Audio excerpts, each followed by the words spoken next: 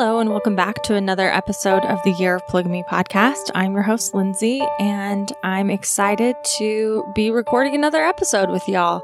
Today, of course, I'm bringing back a good friend of the podcast, someone who's been a repeat guest, Dr. Cristina Rosetti, and she's going to talk about an article that she just published in Dialogue, which, of course, is a Mormon historical and cultural publication that I respect, that you should all support. Cristina's a fantastic writer. She's also a great friend of mine. We've been on many adventures together. And for those who aren't aware, Cristina is not a Mormon. She actually is Catholic and she studies Mormonism. She's a religious studies scholar. She's also a professor of humanities at Utah Tech in Southern Utah.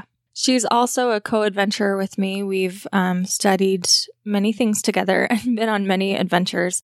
So it's a delight to have her back on talking about this crazy, amazing article that she wrote. Before we get into the interview, I want to give some trigger warnings. Now, I know the word trigger warning is like so saturated in our discourse that like it doesn't even mean anything anymore. And, you know, people attribute it to woke culture or whatever wherever you stand. That's your business. For me, this actually really needs a trigger warning because, you know, I've been really open with this podcast. I've been open about my struggles in the Mormon community because I feel like that vulnerability was something that I was not given growing up as a mainstream Mormon girl in the church. And that vulnerability from other people was what I needed. Honesty was what I needed. And so I've been vulnerable, sometimes too vulnerable online. I've had to learn boundaries over the years as well. But one thing I've been very open about talking about is my eating disorder. I think, like one of the very first interviews I did with Mormon Stories years and years back was me talking about my struggle with eating disorders. It's something that I have battled since I was 17. And I keep trying to figure out which adjectives I want to use here, like battled and struggled and survived, all these things. There's not a great word to frame it because it is so discursive and there's so many different relationships I've had with my body over this time, you know. And as I'm getting older, I'm starting to really become more comfortable in my own skin. I've struggled with body dysmorphia for a very, very long time. And for those who aren't aware of what that is, it's I guess the reality of like how others see me versus how I see myself is not something I've ever been able to really integrate and sync up. Like how I see myself is not how other people see me. And it's been a really painful thing for me. But the reason I'm bringing all of this up is today we're going to be talking about something that is falling squarely in what I think is the eating disorder camp. We're going to be talking about body issues, fasting, extreme fasting in a religious context. But it's really complicated for me because as Cristina is going to frame this story of religious fast in a specific fundamentalist group, she is doing so as a religious scholar in the context of other, religious examples, female mystics, women mystics over time. But it's hard for me to not see this as extreme religiosity, scrupulosity, whatever you want to call it. And it mirrors some of my control issues with an eating disorder. And so that's why there's a trigger warning. For those who struggle with disordered eating, as you know, these triggers actually be triggers. It's not like a woke word. There are certain things when I was in my sickest part of my disorder where I call it my anorexic brain, where if people would say certain things, they would become a trigger and they would really compound my behavior. Some of those things are numbers. This is just to tell you that we're not going to talk very much about like calories or how much somebody weighs or something like that, but we are going to be talking about food restriction and fasting. And so if those things are triggering for you, if you think that they're going to compound your thinking, unhealthy thinking, please skip this. You're welcome to read the article, which we will link. It's very thoughtfully done, and I think that avoids those triggers, but we do talk about those things. And then just a word to everybody else. This is an important topic, not just because it's something very personal for me. As a Mormon woman growing up, there's this interesting dynamic where in a patriarchal church, this is like a tangible patriarchy that I grew up in. Like we were taught to revere the patriarchy. The patriarchy is a good word. It wasn't a bad word. In a tangible patriarchy like that, women have soft power. And soft power is still power. Like there's power to navigate our lives and our choices, but it's limited, right? It's soft. It's not hard power. It has a ceiling, if you will. And the ways in which we do that can often come at great cost and sacrifice to ourselves. In fact, this whole idea of women in Mormonism is tied to polygamy and the idea that sacrifice brings forth the blessings of heaven. The more you sacrifice, the more you give, the more you restrict yourself, the greater the blessings. Every time we sacrifice something here on earth, we're like storing it in heaven. And that idea, while it can sound like a beautiful religious idea to Mormons, can translate into some really funky things. For me, it translated into extreme issues of control. Unlike the story today, I did not, develop an eating disorder out of fasting or apply any sort of religious dogma to it. It was opposite. Mine, I felt like I was sinning. I felt like it was a shameful thing. But the thing that I recognize in these stories is when you have soft power, when you're a woman who has been taught to dismiss your needs and not even like identify your needs, reading hundreds and hundreds of journals now, Mormon journals of women and sermons of the leaders, there's so much emphasis on the individual doesn't matter. In Mormonism, one of our beautiful things is community, but the community, the beehive as a whole matters, not the individual bee. This is especially true for women. And I would say it's true for everybody. Like men in our community don't know how to express our needs, but women especially don't. That's why we have such a huge culture of passive aggressiveness, right? We have women doing really stupid things for control. I remember having a conversation once with my therapist about all the games, the like matriarchs in my family would play when it came to planning just like a family get together, and just how overcomplicated it was and all the little factors and how we had to like orchestrate and architect all these complicated things just to have a, family dinner together. And my therapist was just like, that's what happens when women can't express their needs. It comes out sideways. It comes out in all of these ways. And I think that the prevalence of eating disorders in our community, we don't have numbers. It's not well studied, but I know many, many, many, many, many, many, many Mormon women and some Mormon men who struggle with disordered eating. And a lot of it has to do with control. I mean, there's this perception, especially that I had when I, first admitted to myself that there was something wrong with or something disordered with the way that I was thinking about food and my body. And I thought it was vanity, but it wasn't about vanity. It was about control. When so many things outside of yourself feel out of your control, the one thing you can try to control is your eating.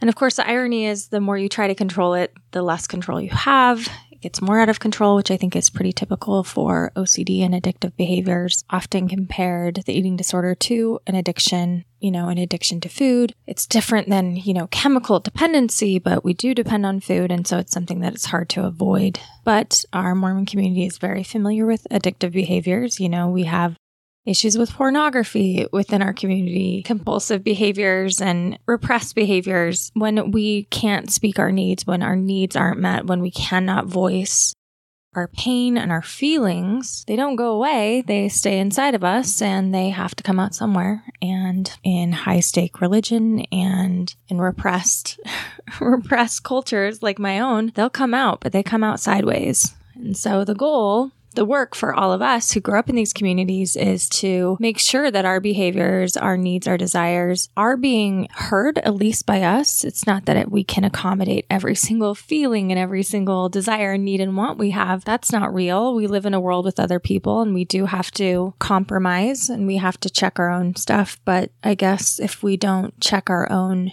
desires and our own pain and our own feelings, they'll come out sideways. And so I think today's story is sort of a cautionary tale about that. And I think it also asks some interesting questions about how much does one give to God? If God gives us this body, how much do we give our body back? Now, I know that answer would vary depending on the different fundamentalist or Mormon groups that would be answering that question and the individuals answering that question. I don't know, something tragic about Mormon theology for me, though, is this idea that men are that we might have joy, right? That's what our scripture says. We come here to get a body, to experience joy in the body, and we spend so much of our time trying to beat joy out of our lives because joy, often things that make us feel good, makes us feel guilty as Mormons. I don't know if that's how you experience it. I was definitely refusing to acknowledge the things that our bodies feel and think and do. And rather than find, healthy, safe expressions and outlets for those things, we just try to shame and hide them away and sacrifice ourselves into oblivion. This is an old common thing for humans. It's a lot of our issues and stress are somatic and they come out in our bodies. And that's what it was like for me. So if you're out there and you've struggled with disordered eating, I know there are many of you that have, men and women. And let me just say something about men. This is something that happens to men too. They internalize their struggles with body. Patriarchy in our church has harmed men in unspeakable ways as well. And at the end of the day, in a hierarchical patriarchy, only certain men have power, and there's this illusion of power, and that does some funky things to men, who are told that they can be God someday, but yet they're not. So what's wrong with them? And that comes out in some interesting ways too. So I want to speak to that really quick as well. But anyone that is struggling, I would just encourage you to continue to get some help, find a good therapist, find a good nutritionist has been really helpful. You can find information at nationaleatingdisorders.org. I'll throw some links in on the website because it's a struggle that many of us have, especially in the community that we grew up in. And I got to say, as someone who has been having this relationship with food in my body for a long time, it is one of the longest relationships. The longest relationship I've ever had is with my body. And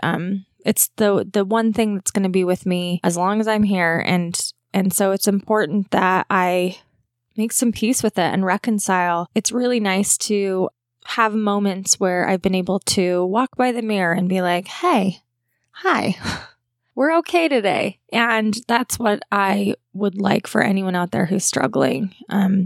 It's hard. It's hard to be in a body, especially as Mormons, where we're disembodied in our theology. We're a spirit and the body is separate and the body is sort of immoral, fallen, and corrupt and subject to temptation. And the spirit is like, in this vehicle of like chaos. And we're supposed to separate the two, but we're not, And so as we talk about the story today, I don't mean to ramble about this. It's just really important to me. As we talk about the story today, I want you to keep all those issues around because, the framing of this is in a religious context, as a good scholar would do. And I also think that for those listening, especially those who are in the group that we're talking about, the Kingstons, the order, when you're around this stuff, it's so normalized. So you give the meaning that you were taught to give to it, right? That this is a righteous act. Fasting is a good sacrifice. It's a consecration to God. There's something sort of beautiful. But when you step out of that, I would just ask those from the Kingston group who are listening to try to imagine that maybe there is a different perspective on this kind of stuff. I've had my disagreements with the Kingston group quite publicly, and that's because I believe that a lot of the practices that are normalized are harmful. And I know that that's upsetting to folks in the group who, feel judged or misunderstood or, just feel like it's my wickedness, and could be my wickedness. It could be. I'm a very wicked girl, but I also think that, as another fellow human struggling in this world, in my body, I've learned some things and worked really hard to get different perspectives and healthy perspectives and perspectives that do the least amount of harm. Haven't always been perfect at it, but I hope you'll consider looking at this from a different perspective too, because what we're going to talk about today, I think, is kind of a dangerous practice. Not kind of, it is a dangerous practice, as you will see. So, that is my big, long, messy preamble. It's just so nice to talk to everybody again. I hope you'll enjoy this story. I hope you'll read the article. I hope you'll support Dialogue. It's a great publication. And please support the podcast. We're still going. Keeping server fees alive. It's kind of crazy, all the little fees I have to pay now to keep this thing online. But this was a labor of love. So I love all of you who've supported me throughout the years. Thanks for sticking with me. It's a joy to be in community with so many of you. And I hope you enjoy this episode.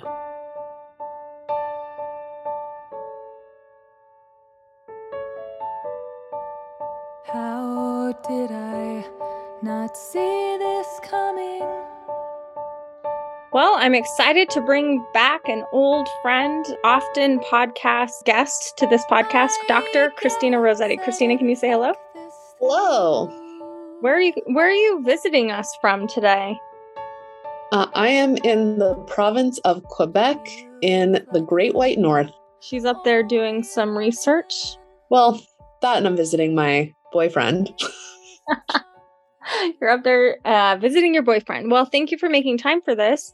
I wanted to have you on because so fresh off the press is your new article in Dialogue entitled Fast from That Which Is Not Perfect: Food Abstinence and Fasting Cures in the Kingdom of God.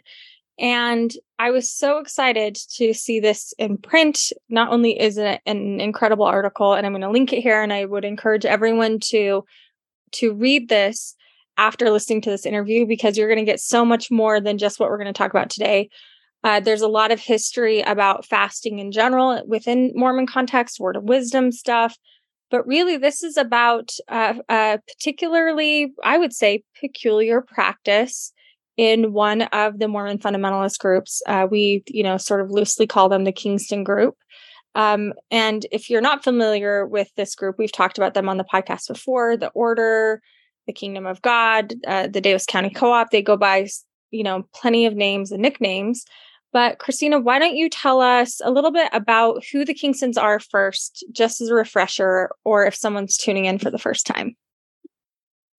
Yeah, so the Kingstons are, everyone's going to be shocked, based on a family whose last name is Kingston. And they were one of the many, many families excommunicated in the 1920s and the 1930s. And it really begins with the excommunication of a man named Charles Kingston.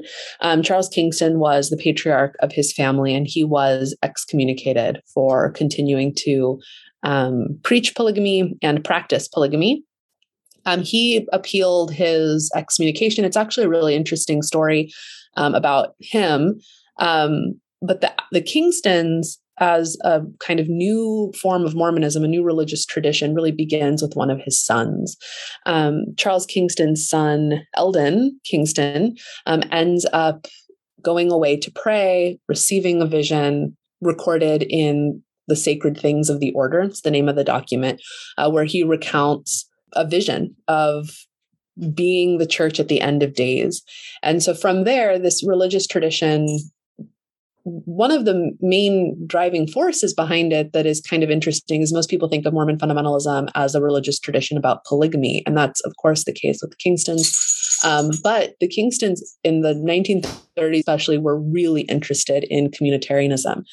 They tried to go down and unite with the Short Creek community. That ends very poorly. J. Leslie Broadbent tells them, no, you can't join. So there's some contention there. But they end up starting their own communal co-opt way of life. Of course, polygamy comes with it. But they start as a communitarian group and just go from there. So I want to push back on that point, because you'll talk to folks who have left the order, the Kingston group, who will say that the official Kingston narrative is that it started off as a co-op, but it was really about polygamy.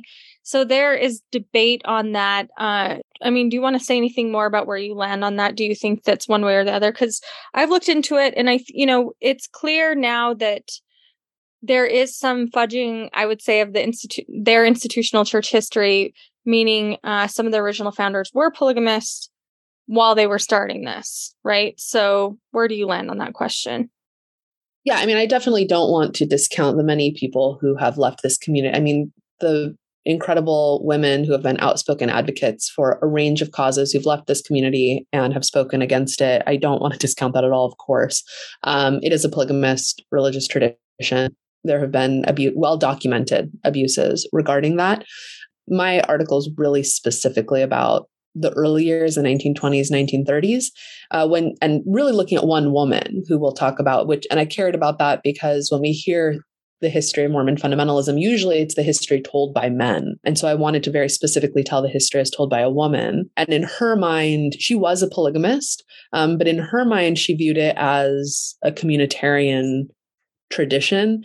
And so I think it's worth at least holding that intention that there is a history told by a woman where it is about communitarianism. And I don't want to diminish her story, which does end tragically. And so I think it needs to be held in tension without at all taking away from the experience of people today. Yeah, I think it's interesting that it would even be in, some sort of conflict with each other, because we see in a lot of Mormon polygamous groups that this idea of a co-op or united order, order of Enoch, whatever you want to call it, is very much tied into plural doctrine. They pair really well together. They're very compatible. They have similar roots, stemming back to Joseph Smith. So I think the unique thing about the Kingstons, I would say, shorthand, this is me being not academic or scholarly, but I would say they are a polygamous fundamentalist Mormon group, but they are probably one of the ones that I know that have a really systematized, institutionalized co-op. Like, it's a Davis County co-op. They have grocery stores. I would say similarly in a way that the LDS Church used to several decades ago. It's pretty organized there. And I would also say these are polygamists that don't dress like FLDS or AUB. They don't have the garment, the long garment. So you will see Kingston folks dressed like normal people most of the time. Normal. It's a weird word to say, but like an average American human. Yeah, absolutely. I mean, and it is hard to say that any Mormon fundamentalist religion doesn't begin with polygamy, because this does begin with excommunicated people who were excommunicated for polygamy, who refused to give it up. So in some way, yeah, there is that, of course. With the 1930s, especially, I really don't think we can discount the communitarianism. This is something I've talked about elsewhere. I talk about it quite a bit in my biography coming out about Joseph White Musser. The communitarianism can't be discounted, because we have to remember that these religions are starting in the middle of the Great Depression. And these are people who've been kicked out of their religion. So the church builds their parallel welfare program. You don't get to participate in that if you're an apostate. And you can't go to the federal government and be like, I need help with my 10 wives.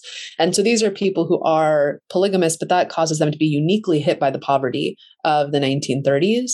And so communitarianism, and all of them in their diaries did talk about that, yes, we have to live the law of Abraham, but the law of Enoch has to be lived alongside of it. So a lot of them did see this being a joint requirement, that you have to do both at the same time. And so I think both of them are worth addressing.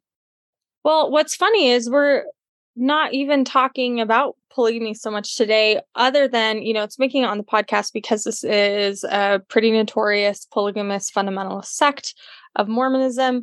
But your article isn't really about polygamy. It's about word of wisdom and fasting. And so that's an interesting thing to talk about. But it really is, like you said, the reason why I asked you to come on this podcast is the article features prominently the story of one woman, Orlean. Can you tell us about her? And then let's talk about what made you want to write this article particularly. Yeah, so Orlean is named Orlean Harriet Kingston Gustafson. So she was the daughter of Charles Kingston, and she was the sister of Eldon Kingston, the founder of the Davis County Cooperative Society. So she's someone who plays pretty prominently, but in most tellings of the history, at least tellings that you would see, very standard biographies or standard overviews of the Kingston group. She's prominent, but you never hear about her, or she's very much in the background. So she's kind of hangs in the background, but Orlean was excommunicated on September 28th, 1933, 1 year after her husband was excommunicated for practicing polygamy. She was excommunicated. She was 21 years old, which is very young. And she was charged with apostasy, quote, apostasy from the teaching as set forth by the present authorities of the church and insubordination to church ruling. She has a very typical story that a lot of women who've undergone church discipline might resonate with them. She was not permitted to speak during her disciplinary hearing. She felt very persecuted by the institution that she loved so dearly. But right after her excommunication, she actually has a vision of Joseph Smith. And this is where I first got interested with her. She's excommunicated, and that night she has a vision of Joseph Smith in a boat carrying their family safely to the other side. and that he would remain, and that Joseph Smith would remain her guide. Orlean spends the rest of her life being very faithful to the religion that her brother founds. And she's particularly faithful to fasting and to food abstinence. Whenever in her diaries, it becomes apparent very quickly that whenever she talks about periods of striving or striving for the Lord, she's talking about fasting. Her fasts were intensive. They were rigorous. She didn't eat for days at a time. She would eat very small amounts of food. She had a really strict food combination guideline. You can't mix fruit with starch. You can't eat any one food until you are full. You have to leave the table hungry. You have to have fruit for supper. You have to have vegetables for dinner. You have to have wheat for breakfast. She had very strict guidelines. And this came alongside really intensive visions where she would... So before we get into that, because I want to talk about those, but can you give us a broader, since you are a religion scholar, why fasting? And so in Mormon tradition, I of course come from mainstream. We have fasting. We have a fast Sunday, which means once a month we are to fast. And there are different interpretations. In my home, it was only 2 meals. In some homes, it was 24 hours. The idea is you consecrate that food that you would eat as a sacrifice to the Lord. You can even give money that you would have spent on food to the poor. And the idea is that is a commitment to God to sort of sanctify you, to purify you, to make you more holy, more thoughtful. But what is the larger context of fasting? Yeah, I mean, so fasting has been part of most religious traditions. Most religious traditions have a fasting practice. Mormonism begins fasting. Mormon fasting practice really begins in 1832, so really early, when Joseph Smith receives a revelation for the saints to pray and fast from this time forth. That's what it says. And so the idea was that the body would be strengthened through fasting, but also the mind. And the current LDS Church manuals talk about this, that fasting is good for the body, and it is also good for the mind. The current position is that the mind will become, quote, more active, and then better focus on spiritual things. This was significant in Mormonism because Mormonism is a faith where the body is connected to the spiritual being of the person, that you need a body for exaltation. So it would make sense in the 19th century, especially, that you have to discipline the body in order to discipline the mind. This was something that the 19th century metaphysical religions generally really cared about. They were very committed to the idea that the mind and the body were a unity, in a way that's different from historical Christianity somewhat. And so fasting was one of the many ways to make the mind more acute to spiritual things, by kind of cleansing it of what isn't necessary, of what's kind of gunking up the person. More broadly than that, though, fasting has been something, it's an ancient tradition. Many mystics used fasting. In the article, I talk about someone who's very dear to me, Catherine of Siena. St. Catherine of Siena is a early woman mystic who used rigorous food deprivation as a source of spiritual insight. It also allowed her to justify food abstinence. She subsisted at the end of her life on the Eucharist alone, which is something that a lot of women mystics in the medieval world did. And so it was kind of viewed as a way of being closer to God, and solely focusing on the spiritual things. So I think Mormonism is very similar to kind of ancient practices. It does change it somewhat by doing the allowance for giving money to the poor that you would normally spend on food, and having it once a month is a uniquely Mormon thing. Like Fast Sunday is not found in Is there a connection with gender? Is it a gendered thing? Because, in the mainstream LDS Church, we all fast. It was considered genderless in the sense that, we all do it. But in the Kingstons, as we're going to find out, it's more female specific. And maybe this is a good time to talk about how we've even first heard this story. We were talking to one of our good friends, Jeremy Tucker, who's been on the podcast. He, of course, has a pretty dramatic story of how he left the order. And, he's a dear friend of ours. And so because we honor and believe his story, that sometimes puts us at odds with members of the Kingston community who feel like, that they're being, vilified or whatever. But Jeremy has a pretty harrowing story, and so do a lot of folks who have left the order. And this was one of them. When I heard the story, it was like a horrifying story of this almost torture. Like, it didn't sound like the fasting that I grew up with, which was when you're like a 9-year-old kid and you're not allowed to eat for 24 hours. That sucks. But this is a lot more extreme. So do you know of anything with gender? Is it a gendered thing? In the Kingston specifically, or I mean, Just I in think general. so in fasting in general, there have been a lot of arguments to be made for it being gendered. In the medieval ages, there's a great book by a woman named Carolyn Walker Bynum called Holy Feast, Holy Fast, which is about women mystics and the body, and how fasting was a way for women to participate in ascetic practices. One of the interesting things that I don't think a lot of people know is that that Mormonism fasting on Sunday to most of Christianity is very weird, because Christians are not allowed to fast on Sunday. Really? I didn't know that. Yeah, we're not allowed to. Every Sunday is a mini Easter, which is a feast day. So you're not supposed to fast on feast days. And so, like, the idea of Mormonism fasting on Sunday is kind of something that's a little peculiar. But the rest of most people will fast for pretty extended periods of time during Lent, during Advent, during the Apostles' Fast, etc. And that is universal in Christianity, that it is a practice that men and women both do. There's some argument to be made that some women mystics especially were more attuned to it, but the hermit tradition had many men who were participating in very rigorous fasts that wasn't necessarily always gendered.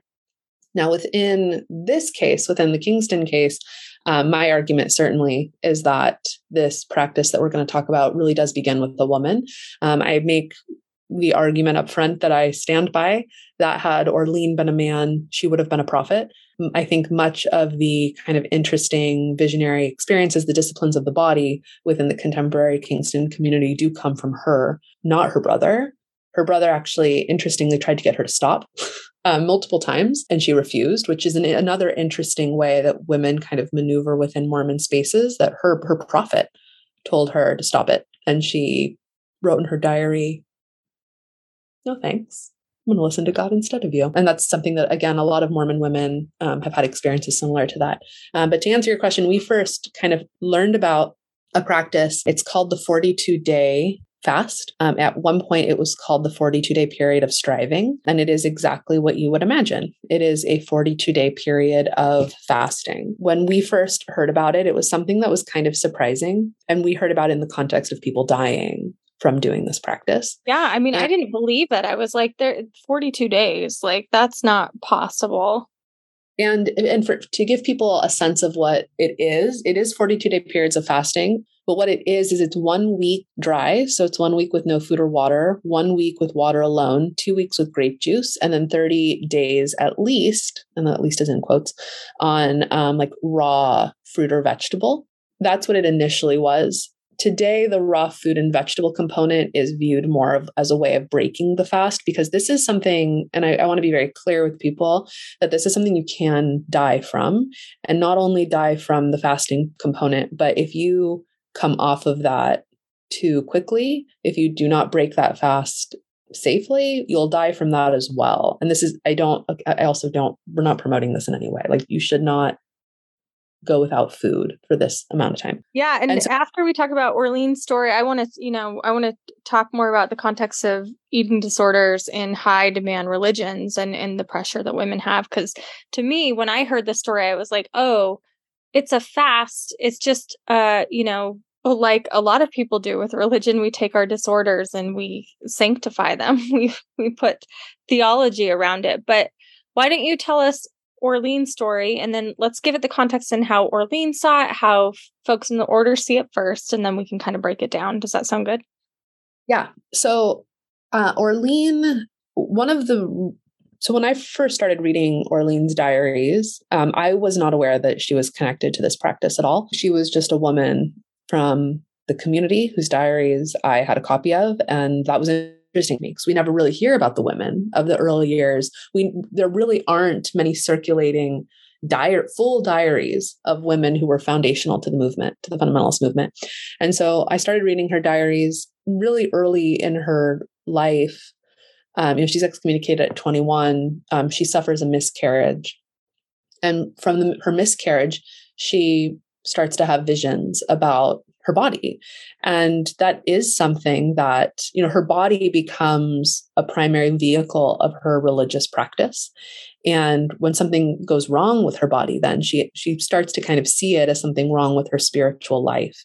And so she begins to receive visions on how to eat correctly to amend her spirit and hopefully amend her body. Unfortunately, she's not able to get pregnant again. She does miscarry several times.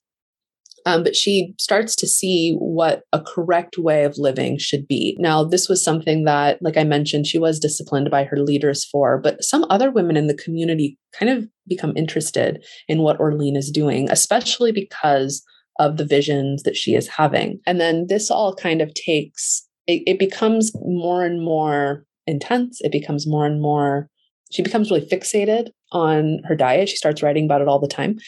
And kind of in the middle of her life, she records a very specific idea.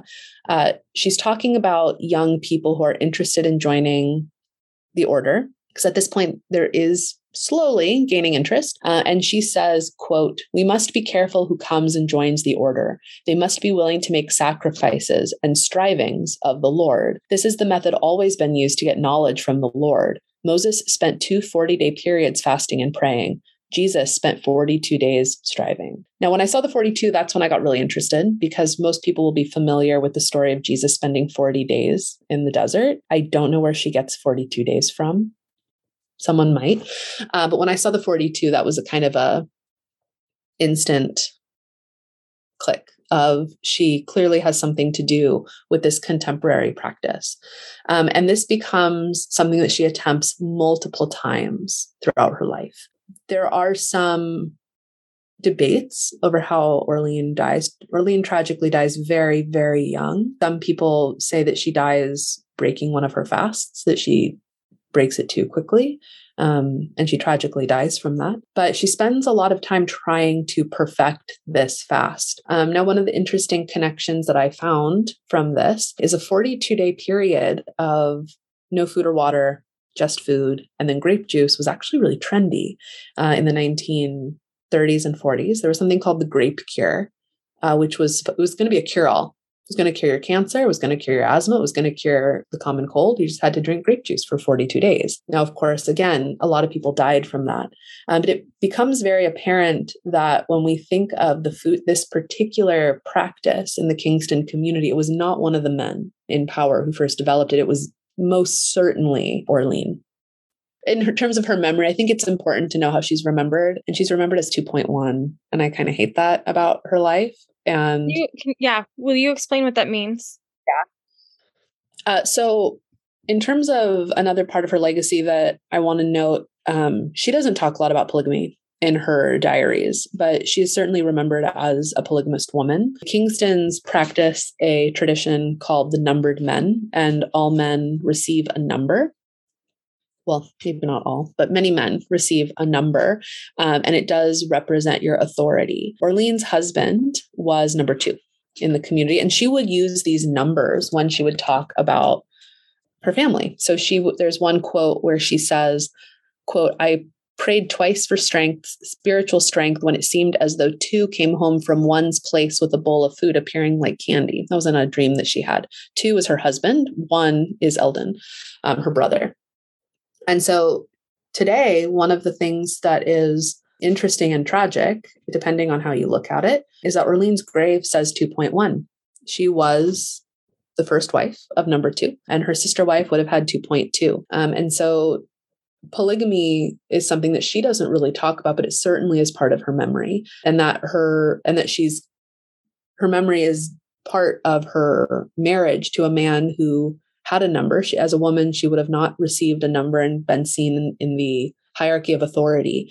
But that's also definitely part of her legacy and her memory, is being a polygamist wife. I appreciate you saying that, just because I thought it was interesting. If you go in, especially in like the Bountiful Cemetery or some of the Davis County cemeteries prominently featuring Kingston burials, you'll see these little numbers on it. And again, the men are the the 1, 2, 3, 4, 5, and the wife are 4 point whatever number they are.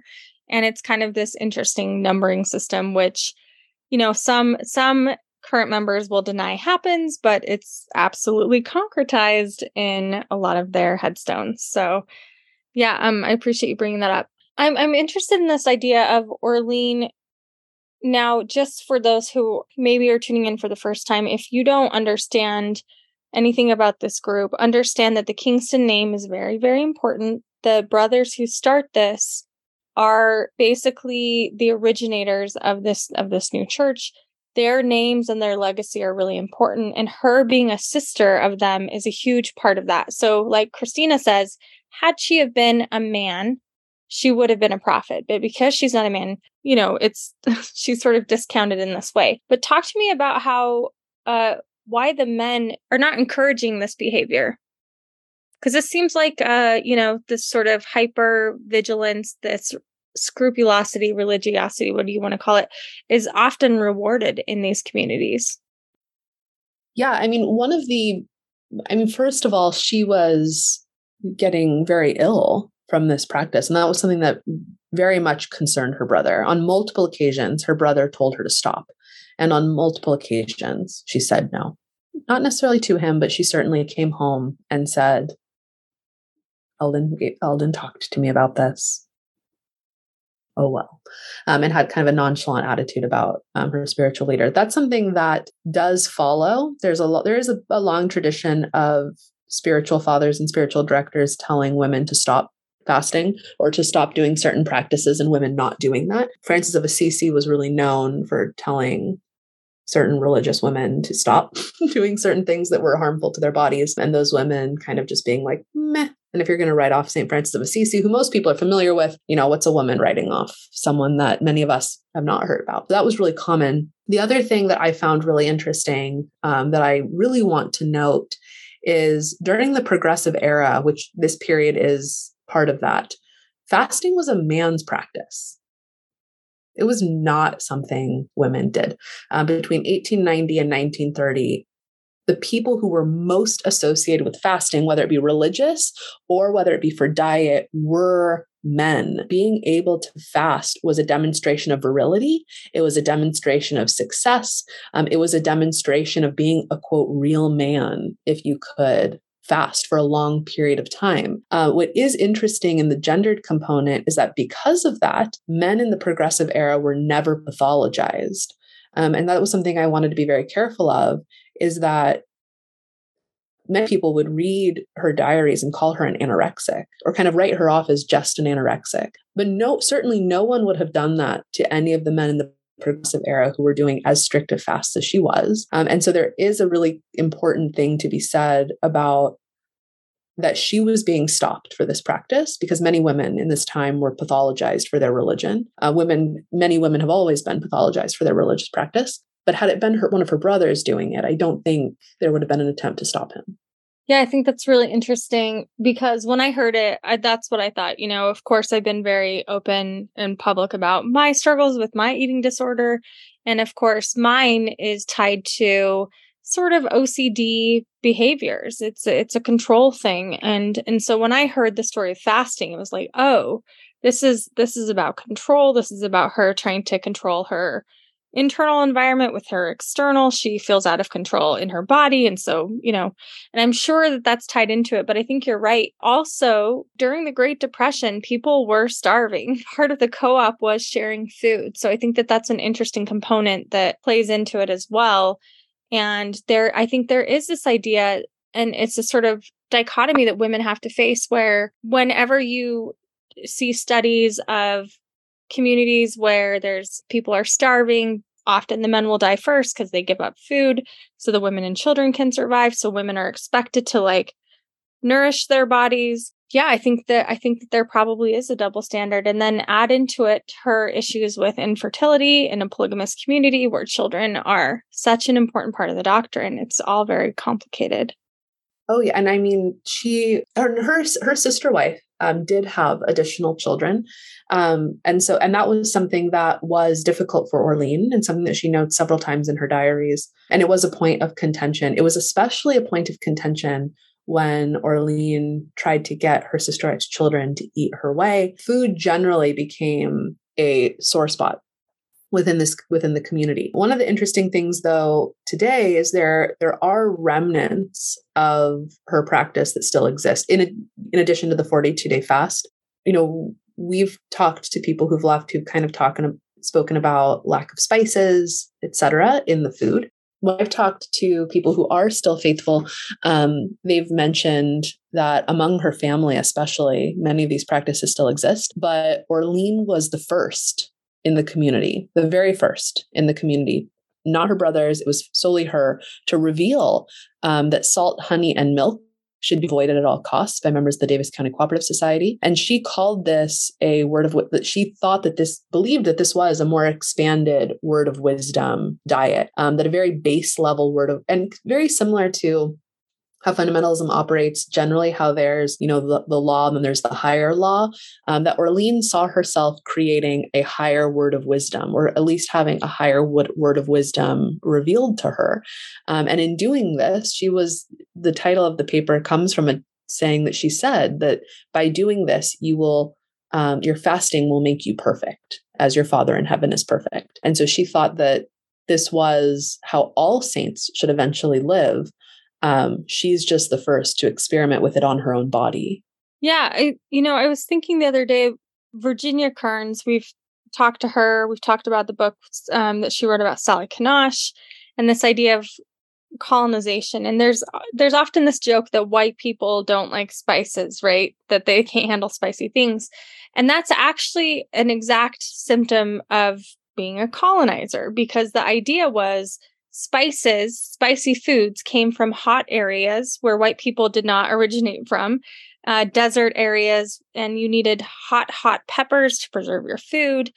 And so that was part of it. But also when white people came to, populate and intrude on native areas, there was gamey food that they didn't like the taste of. And so the idea was to take the taste out of it. If you could take the natural taste out of things and have it as bland as possible, then that was considered civilized. So I've been thinking about that in the context of Mormonism and our weird food rules, and wondering if, it's a symptom of being like a frontier people where we, just want everything to be bland. But I think in the Kingston case, it's really specific in the sense that, like honey and salt, things that are native to Utah, they want to take out of the diet. And it's almost, to me, it just reads as scrupulosity. But again, you as a religious scholar, you're taking her religious ideas seriously. You're putting them in the context of other religion. So how do you interpret her adding all these new rules? What is that like? How does that make sense to you? Yeah. So, like I mentioned, this was a time where the grape cure, cures in general, fasting as a food cure, were really trendy. And this is something we still see today. People spend thousands of dollars to go to Costa Rica to just drink water for a month. Many of them die, or at least go to the hospital for it. This is something people do. Today, it is something that is part and parcel of many New Age spiritualities. And a lot of that was really beginning in the 1930s and 40s. I mentioned the grape cure. Other things that become really trendy around this time, as we're getting out of the Depression, a lot of people have been subsisting on bread and milk for years. And we start to see a slow move toward people being concerned with processed foods. Have you ever heard someone concerned with processed foods, Lindsay? Maybe. Yes, we know a few. Processed foods become something really worrisome. We often, this is often jokingly referred to as people who are kind of crunchy or just worried about toxins or all of those things. But worry about processed foods become something really common. This is something Orlean really believes. This is something that she sees around her and she adopts as a religious principle. She specifically refers to that foods should only be eaten in their unrefined states. And because of this, things like milk is out. Things like butter is out. Things like cheese is out. Bread out. Anything that has to undergo some kind of refining process. Now, in Orlean's diaries, it's spiritualized. But one of the really interesting things about her is we can read it as something uniquely Mormon, but we can also read it as her making religious something that was just really trendy at the time. A lot of people today don't eat gluten. If I don't eat gluten as a Catholic, I could very easily talk about it as this Catholic thing I do. And so Orlean was taking a lot of the really restrictive dietary practices most associated with men and making them Mormon. So talk to us about this 42-day fast. You've talked about how Orlean practiced it, but finish maybe her story, what happens with her, and then we'll talk about the legacy of this fast. So Orlean tragically dies very young. She's excommunicated from the church when she was 21 years old. She dies at 44. She's very young. And she dedicated her entire life, the entire end of her life, to this practice and to the belief that latter-day perfection is not just something about the spirit and the soul, but also something about the body, and ensuring that people would refrain from unnatural foods and participate in long fasts. Now, again, I want to note that this wasn't something torturous to her. She did talk significantly about suffering. Of course, if you're fasting for this long and for the immense time that she was fasting, it's going to be painful. But I do think it's important to hold in tension that her visions become really prominent for this. And this is something historically that we see. So she's not an anomaly in that sense. And today she's remembered in this way. So she institutes this 42-day practice. I don't know if she ever completed it in her life, but now at the end, if we look today at the fasting practices, one of the reasons why this was so difficult initially to read about is that when you read about the fasting practices in the Kingston community, they are pretty rigorous. So, for example, by 1941, fasting practices generally had been highly incorporated into the Kingston community. And in one of the documents about fasting, it says, quote, Brother Eldon talked about fasting in the first of the order. He likened our bodies to a blacksmith shop. Well, Eldon wasn't the first. So that was kind of strange to me. And then it talked about how John Ortell Kingston, his successor, quote, fasted for an extended period at least once a year. Others talked about how Charles W. Kingston, Orlean's father, cited fasting for his very long life. They talk about, and then the instructions, there's all these charts and there's these outlines, and they specifically mention 1 week dry, 1 week with water, 2 weeks grape juice, 30 days on raw food. And nowhere in those instructions is Orlean. And that was kind of the difficulty, is that her legacy of fasting is absolutely in the tradition, but her name never is mentioned. So after she dies, and do we know exactly what the cause of death is? Because my understanding when we heard the story wasn't the story that Orlean died of the fasting? So I've heard different things. I've heard some people say she just died. Her death record is very vague. And then I have heard from someone who left that she died breaking a fast. I'm inclined to believe she died breaking one of her fasts, but I don't know. And what's interesting is when everything is eventually incorporated, Orlean was likely still alive when things become incorporated, when her beliefs become incorporated into the religious tradition without her name being applied to them. It very much is centered on her brother, her father, and the successor and Ortell. So to carry it forward, I guess this is a good seg, because there are rumors and stories that, in the modern day and age, that people have died from this fast. People are still doing it. Women are still doing it.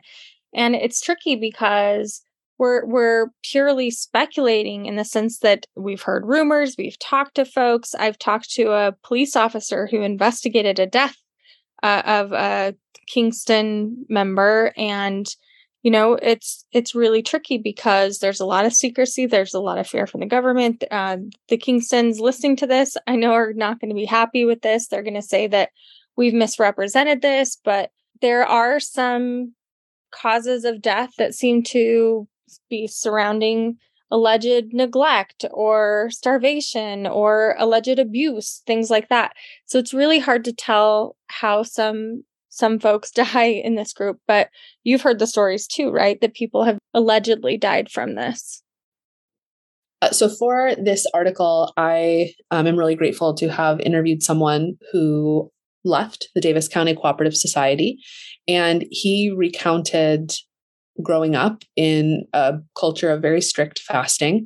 He talked about how he would joke about how LDS people only fast for one day and how easy their fasts are, and very kind of this idea of, well, they're just the lower law.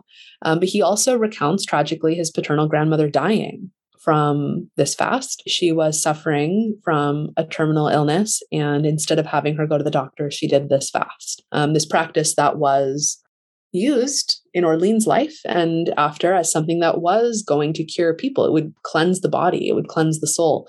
One of the ideas that she talks about is that digestion, and this is something that exists outside of Mormon fundamentalism, outside of the Kingstons.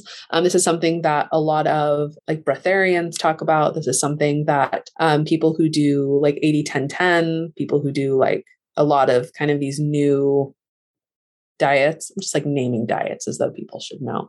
But people who do like 80-10-10 is like you're supposed to eat 80% fruit of your diet. And so a lot of people will just eat watermelon, for example. And in doing that, the idea that they would have is that if your body is not busy digesting food, it can be busy doing other things. Now, that is not how bodies work. Your body is always dealing with digestion. But the theory is that if your body's not digesting, it can heal it. It can be busy doing other things. And so the idea is if you're ill or if you have a terminal illness or something like that, if your body isn't busy digesting, it can be busy allocating resources and energy to healing your cancer, things like that. Now, I want to be clear that that is pseudoscience. That is not medically accurate, but that's something that would have likely influenced Orlean's thinking. And we see that here in this account of someone whose paternal grandmother had cancer. And the idea was that a fasting could be a potential cure, not only of a spiritual benefit, but also of a temporal benefit. And I think that's something that the mainstream LDS Church has moved away from, that the LDS Church kind of talks about fasting as spiritual, but I don't think they talk about it as like bodily anymore, like good for your body. Yeah, no, I think that that's shifted too. As you know, nutritional culture has shifted. I know, again, I'm speaking from mainstream LDS perspective. I didn't understand nutrition when my disorder developed. I was a teenager, and it was really at a time when I was uncomfortable in my body. I felt a lot of pressure to look a certain way, but I think there's a misconception that eating disorders are about vanity. At least in my culture, it was seen as a sin of vanity, right? I just wanted to be pretty. But really, to me, it was about control. It was about, I would say, rather than looking at people who want to get thin to look good, it's more about making your insides match your outsides. You want to disappear. You want to make yourself smaller. You want to feel like you have some control over this body that feels so out of control. And then you throw in these weird, I would say, whatever conflicting nutritional ideas you have. And for me at the time, it was like growing up in the 80s and 90s, it was slim fast culture and fat-free everything culture. So that's how I understood nutrition. But I know in a lot of these fundamentalist cultures, everything is organic or raw or homemade or not processed. There's a lot of homeopathic, ideas and solutions. And so I think that that's probably how this group has filtered that. I mean, Brian Buchanan and I, for the Sunstone Mormon History Podcast, did a presentation at Sunstone this last summer about enema culture in Mormonism, in early Mormonism. And we had some folks from the order there being like, stop talking about this like it's an old frontier practice. We still do it. And one kid said very proudly, we put garlic in ours because it cleans you out. And I think that there are multiple examples of this within different fundamentalist culture. Even the Kingstons, you and I have talked about this before, but their green drink, the idea that you can drink comfrey and all these other things to sort of apocryphally stave off radiation from nuclear war in the last days. We have all of these ideas that, like you said, are in the popular zeitgeist and then sort of get filtered in through a religious lens.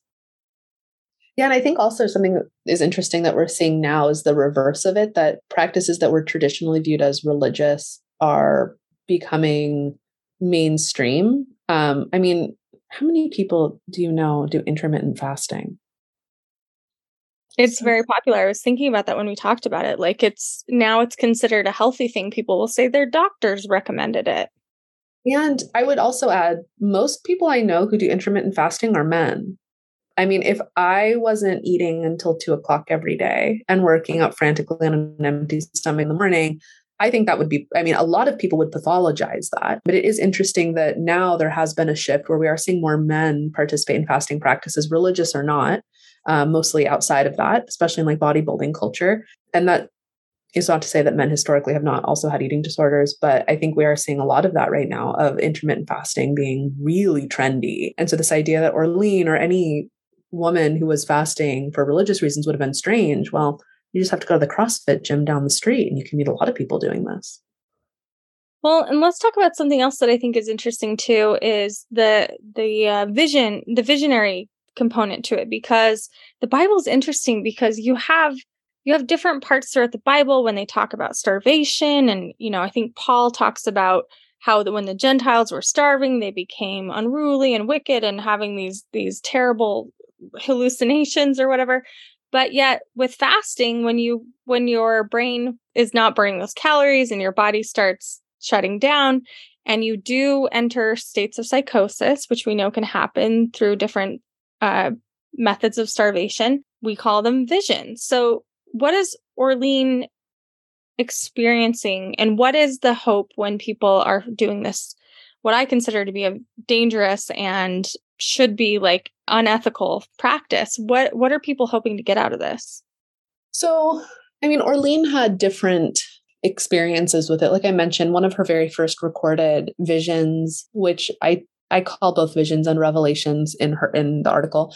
The very first one she has is of Joseph Smith leading her family in the restoration, that he's still their prophet, that they're the true saints. She then has visions or revelations about having a child. So one of them, for example, she says, quote, "Last night I dreamed that for 9 months I ate soaked wheat mixed with whole wheat flour with milk for breakfast, some raw vegetables for dinner and fresh fruit for supper. At the end of the time, my fourth baby was born. She came within 15 minutes of the first warning without any pain. It seemed like it was easy to eat this way." A fourth baby never came for Orlean. Much of her visions were food related to solve her temporal ills or to solve her temporal problems. And in some ways you can, of course, read that as having dreams that justify what she's currently doing. She also had another vision that accompanied her talking to her brother, where her brother tells her to stop. So she talks to her brother in one instance, and it was the first time that she spoke with her brother Eldon about her diet. And he tells her that you need to drink milk. You need to be eating more than you're eating. You need to be eating like the others. Like that was a very specific call for her, is you need to be drinking milk or eating like everyone else. And that night she has a dream, and she had a dream of a 4th of July parade. And in the dream, she felt the impression that she should not participate in the parade. It was fine for the others to do the parade, but she was, of course, not like the others. And she says, quote, "Thinking about this dream, I got up and I felt well again, except that my head still ached. I prayed and told the Lord I understood and would try and do it right. I knew that I had done wrong by taking more milk. I knew that I had done wrong by taking the milk." And she, through her visions confirm that she's special. She's not like the others in the order, that she's called to live something higher. She's called to live something different, even if it means going against her priesthood leaders. Yeah, I appreciate you putting it in that context, because on this podcast, it's interesting because we have such a wide audience of folks who've never, who think Mormons are interesting or fascinating or weird, who tune in, or people who have left, who have a lot of, frustrations, valid critiques and concerns with these practices. And then we have believers, including fundamentalists. And it's hard to hold space for all of those different beliefs. I try to respect everyone's belief, but as someone who's been in eating disorder recovery my whole life, almost, a large portion of my life, it's really hard to hear this stuff because it so clearly mirrors how I saw things. So I'll just give you an example. This is not related to food, but I remember early on, in the first decade of my marriage, I would have what, mental health experts would call panic attacks or anxiety attacks. And I would believe that it was Satan, because I didn't have, any access at the time to good mental health and things like that. And so I believed it was the devil or demons trying to upset me. And so we would try to fix these anxiety attacks with priesthood blessings.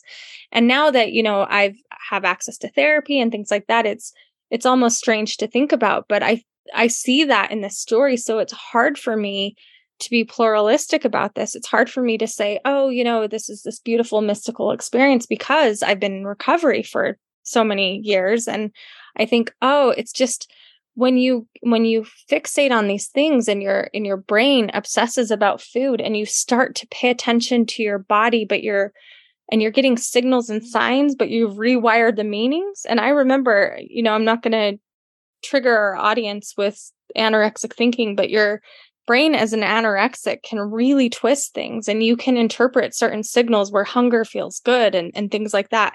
So I hear her doing that, and it's just so tragic to me. And yet I also, the Mormon part of my brain, the spiritual part of my brain, the part that remembers what this faith feels like, understands how she got there and understands why people still do it. And it's almost this idea that's very inherent in Mormonism, which is sacrifice brings forth the blessings of heaven. The more it hurts, the better it is, the more you're consecrated to God. And that's anorexic thinking. This idea of, what is that terrible anorexic idiom? Like, nothing looks as good as skinny feels or something. That's the same thing. It's just this idea, like, if it hurts you, then it's good for God. And I think it's just such a dangerous idea. I think that's also what makes, it's so different so for listeners, I fast frequently, not frequently, but it's kind of what's so interesting about the differences for those who aren't familiar with other religious traditions is that, one of the jokes is that a Catholic fast, are you ready, Lindsay, for what a Catholic fast is? No, tell me what, obviously not on Sunday, because that's when you feast. But if you fast, you get to have one regular meal and two small meals that together do not equal a full meal, because the point is not pain. The point is a sacrifice, but the point is not pain. Now, of course, there are mystics and there are monastics who fast more rigorously, but for the average person, you get one meal and then they're called collations, two small meals that don't equal a full meal, because the point isn't pain. And when people fast for extended periods, like for Lent, you fast 40 days for Lent, but for me, that means that during Lent, I don't eat dairy. I don't eat meat anyway in my normal life, but I don't eat dairy. I don't drink alcohol during Lent. But then, if it's not Lent, it's not Advent, I eat a lot of dairy. And so it ends up being a kind of a temperate way, I guess, of living life where I drink and I have cheese quite frequently, just not during Lent and Advent. And so it does kind of create moderation, but pain is not the point, I guess. And so hearing that, it is a very kind of different way of thinking about how bodies operate and how sacrifice is supposed to operate. That can you have sacrifices if they're not painful? I would say, of course you can. Yes. Of course you can. It's a very Mormon idea, though, that ties it back into polygamy, right? The whole justification for many years you see in Frontier Diaries and early women who are pioneering this practice, if you will, is sacrifice. The more it breaks your heart, the more it refines you. It's a refiner's fire. And I think that, I was taught that was a beautiful principle, but ultimately that did damage to my mental and physical health. And so it's a really hard one for me to get on board for. But that's one of the things I really respect about your writing and your scholarship. As a religious studies scholar, you take beliefs seriously. You put them in the context of other beliefs, because again, if Orlean, you put a few centuries on her, she might have been considered this incredible mystic, who did these beautiful things and had these beautiful visions. But I hear it now and I'm horrified by it. Yeah. And that's why I included Catherine of Siena in the article. Catherine is my patron. For those who don't know, now you know too much about me. Catherine's my patron. And I fully recognize that Catherine is someone who has been deeply pathologized throughout history. There's an eating disorder named after her pathology, and she likely died from her lack of food. But she's someone who's very dear to me, and that recognition was really important. That I love Catherine of Siena dearly, and while of course recognizing the suffering that she went through, likely. She didn't talk about it very often in terms of like a suffering kind of way. While I love her dearly, why would I look at Orlean as crazy? Like, I can't love Captain of Siena and think that Orlean Kingston is crazy. For me, it's hard to not look at her with my lens of sort of frustration at this group and some of their, what I see, dangerous abusive practices, especially towards women. So to me, it's hard for me to not pity her, but I think that your article is respectful. It again is generous in the sense that it honors her story and her voice in the way that we honor the voices of any other woman in a religious tradition. And I think that that's challenging for people who don't want to take Mormon fundamentalism seriously. But if you don't take Mormon fundamentalism seriously, I think you're discounting the experiences and the real lives of thousands of people, many of them who we know, who to them, this is very real. It's concrete, and Orlean's legacy is important to them.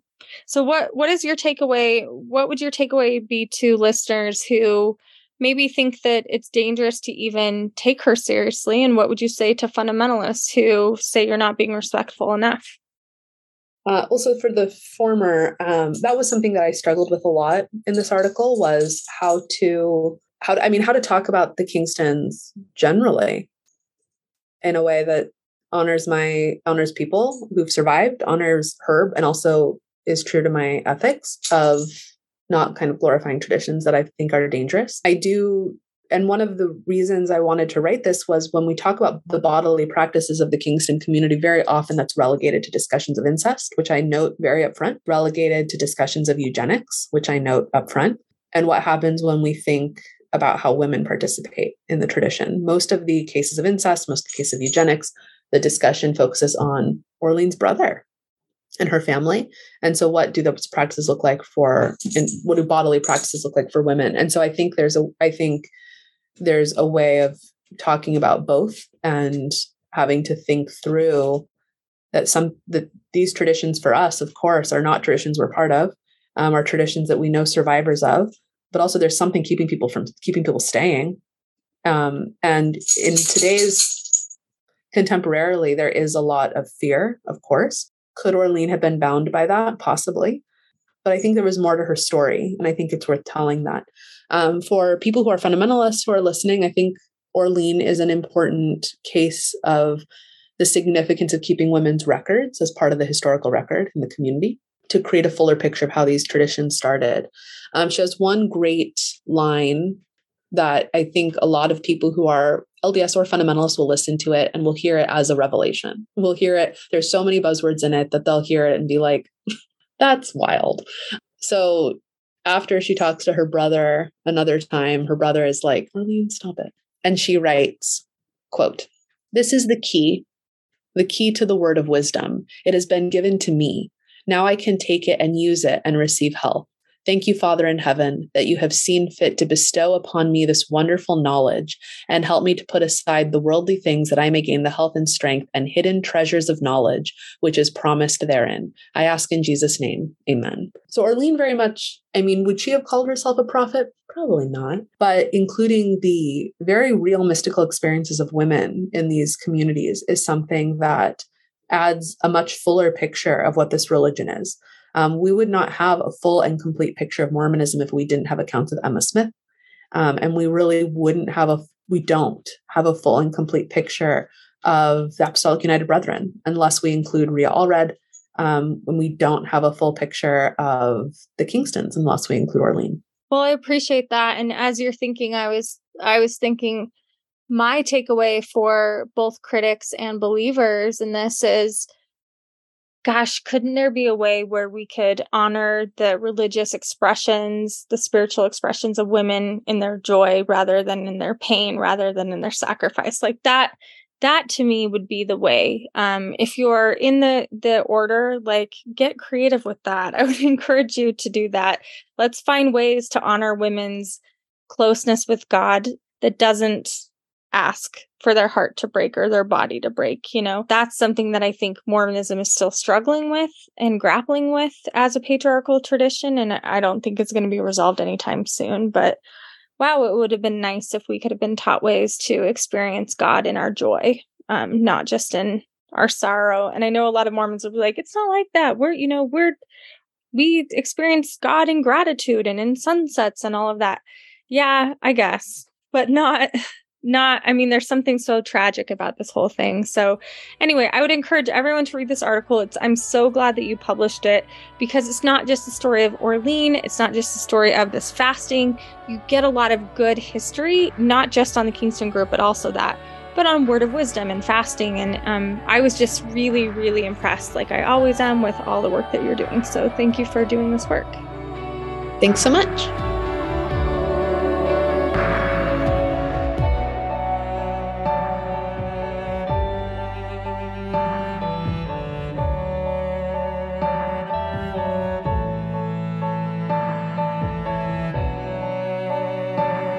The song you just heard is called My Disguise by Mikkel Dowse.